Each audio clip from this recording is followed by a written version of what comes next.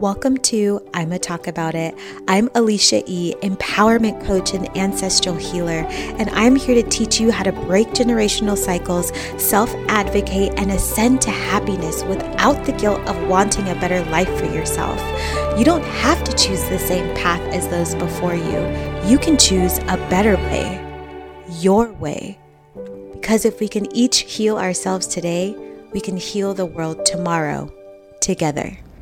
Hello, everyone. Welcome back.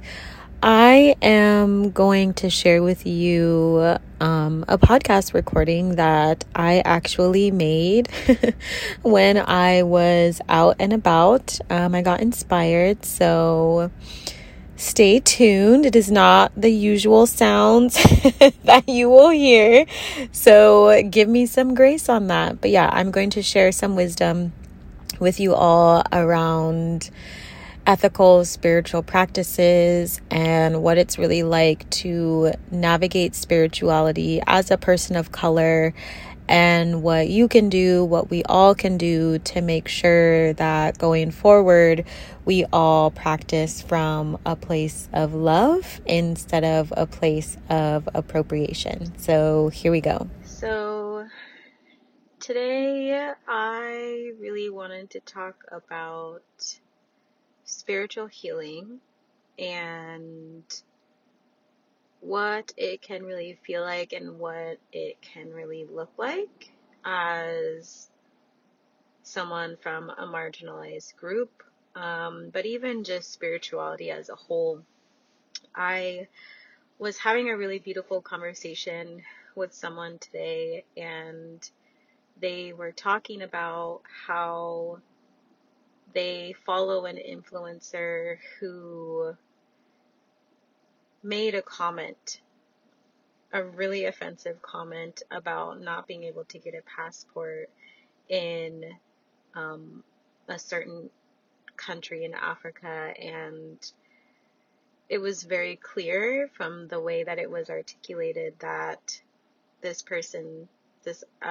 influencer was very upset because they could not get their way and could not, I guess, in that moment, take the time to understand the historical reference of why it may be harder to get a passport in another country where slavery has taken place and the shift in global powers. Like, there's a lot that goes on, and there's a lot of reasons why countries do that. And so I think it's really important to talk about, because this person was also saying that they weren't quite sure, what to do, and were reaching out to the group that I'm in, trying to find a connection, and if anybody else kind of felt the same going into spaces that are primarily white, specifically in spiritual spaces. And so we had a conversation around even my own journey, and so I wanted to share that with people, because spirituality is growing at a very rapid rate. And I think as members of this community, and as healers and coaches and people just who interact with other people, we need to practice more mindfulness. And I had mentioned that, historically, certain spiritual practices, especially in the US, have been very separated. They used a great word, segregated, and that's absolutely true.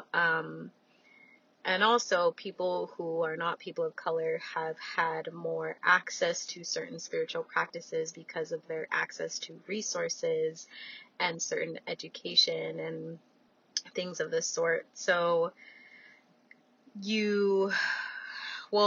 as people right now who are discovering their spiritual journey and going into these new spaces that are around them, because there's quite a few spiritual spaces that you can walk to, there is a sense of being uncomfortable, because a lot of the spiritual spaces right now are very heavily run by white people.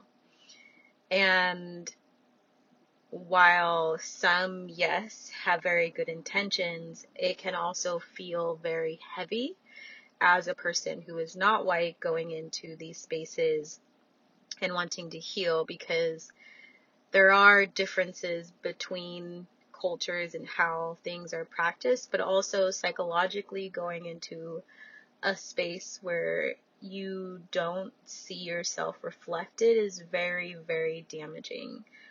It's very traumatic.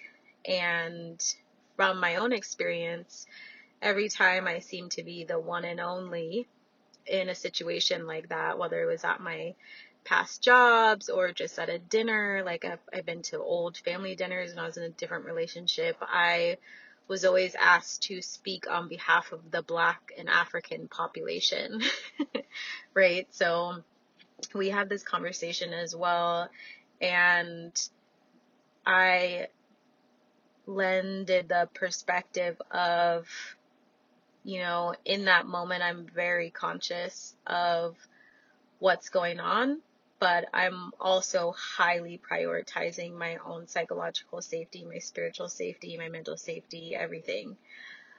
So when someone asks me a question like that, I take my power back and I will sit there for a moment and ask myself, do I want to lend them a different perspective on what they asked? Do I want to ask them why they asked? Do I want to refuse to answer the question? Or I can even say nothing, right? And it all depends on my energy and what I want to do in that moment.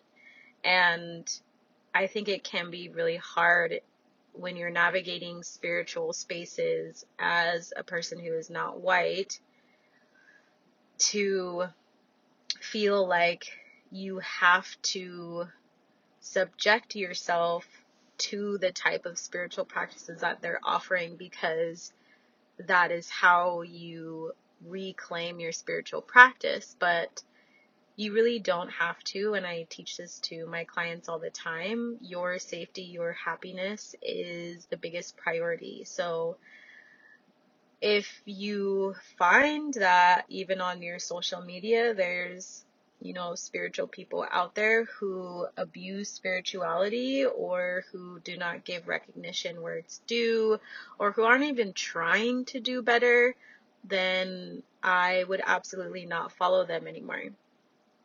I think it's really important now more than ever to prioritize your happiness and prioritize your safety. And this person also mentioned that the shift with Pluto and the shift with Saturn is going to bring things to light and shift us into a different stage of spirituality and honesty and humanitarianism. And it's so true. And if you haven't felt that shift yet, it is very much alive and well. But I still think it's important to have a spiritual practice if you do want one, to have one that is rooted in love and equity and understanding. And also, it's perfectly fine to have boundaries within your spiritual practice. Even with the people you surround yourself with, you don't have to be with them all the time, right? And I think there's also a lot of beauty in that. And I think we have a tendency, as this person mentioned, which I loved, to be really comfortable with suffering. And I think it's time that you get uncomfortable with suffering, because it is uncomfortable and you don't have to accept it into your life anymore if you choose not to.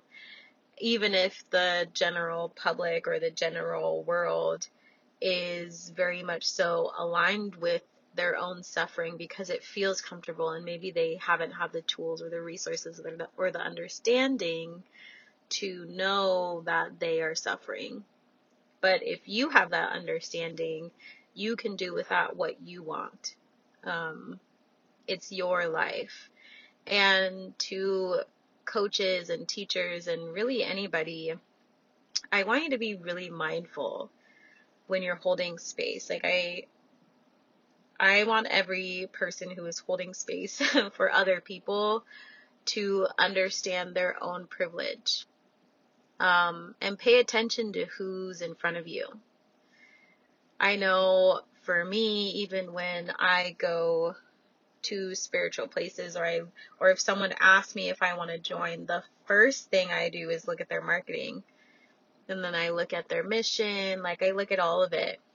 And you really have to pay attention to even who's following them, because sometimes people, and I've noticed this a lot lately, they want to be inclusive, and so they use inclusive marketing, but then you get there and you're the one and only. I've had that happen recently.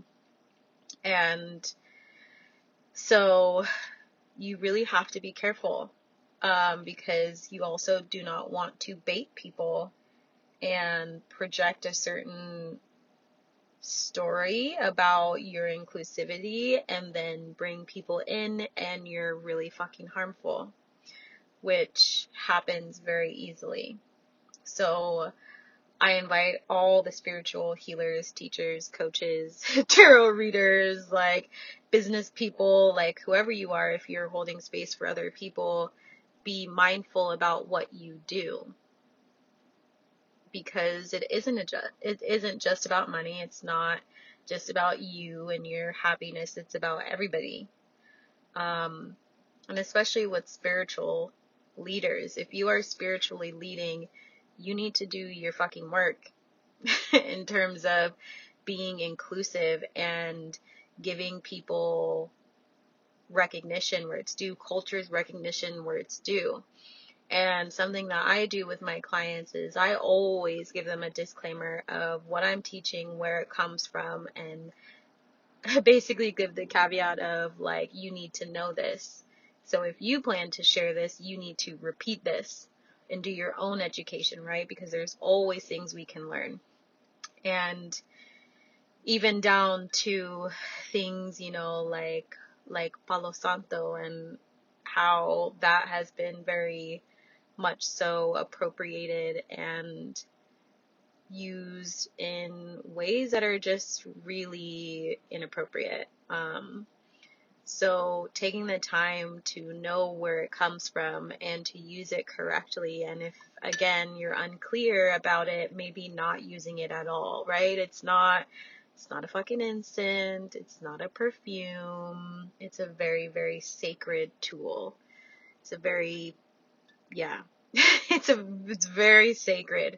So I think if you are in the spiritual space and you are a leader, pay attention to this. Pay attention to what you're doing. Are you hiring other people from those walks of life, from those expertise, and adding another place for them to be able to offer their resources and be another access point?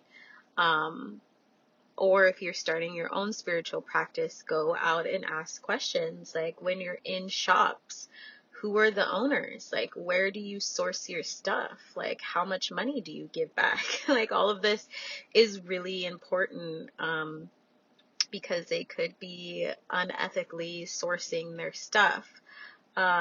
So really try and ask questions, because it's a lot bigger than just buying a rose quartz and putting it on your desk. There's lives at stake. And if you are functioning from a place of unintentionality, I don't even know if that's a word, but you know what I mean, you will cause more harm than good. So I hope that as you go on your spiritual journey and as you're learning, or even if you're a current practitioner, I hope that you do the right thing. I hope that you ask questions. I hope that you have a sense of transparency of, being like, I'm going to teach this and I am going to do my best. This is where it comes from. And giving recognition where it's from, why it's important to do it. So I think I have said most of what I wanted to say. Sometimes I record and don't have notes, and this is just one of those days, but I wanted to share that because spirituality has been so, I don't even know if this is a word, abstracted. It's abstract, and it's like thrown about on TikTok and Instagram, and the general public has gone really far away from how it started and why it's important. Like even having an Ayurvedic practice, which is what I practice, what I learned, it's what I always try to share with people, and like share the lineage and everything I possibly can. It's always referred to as like a diet, and it's really not that.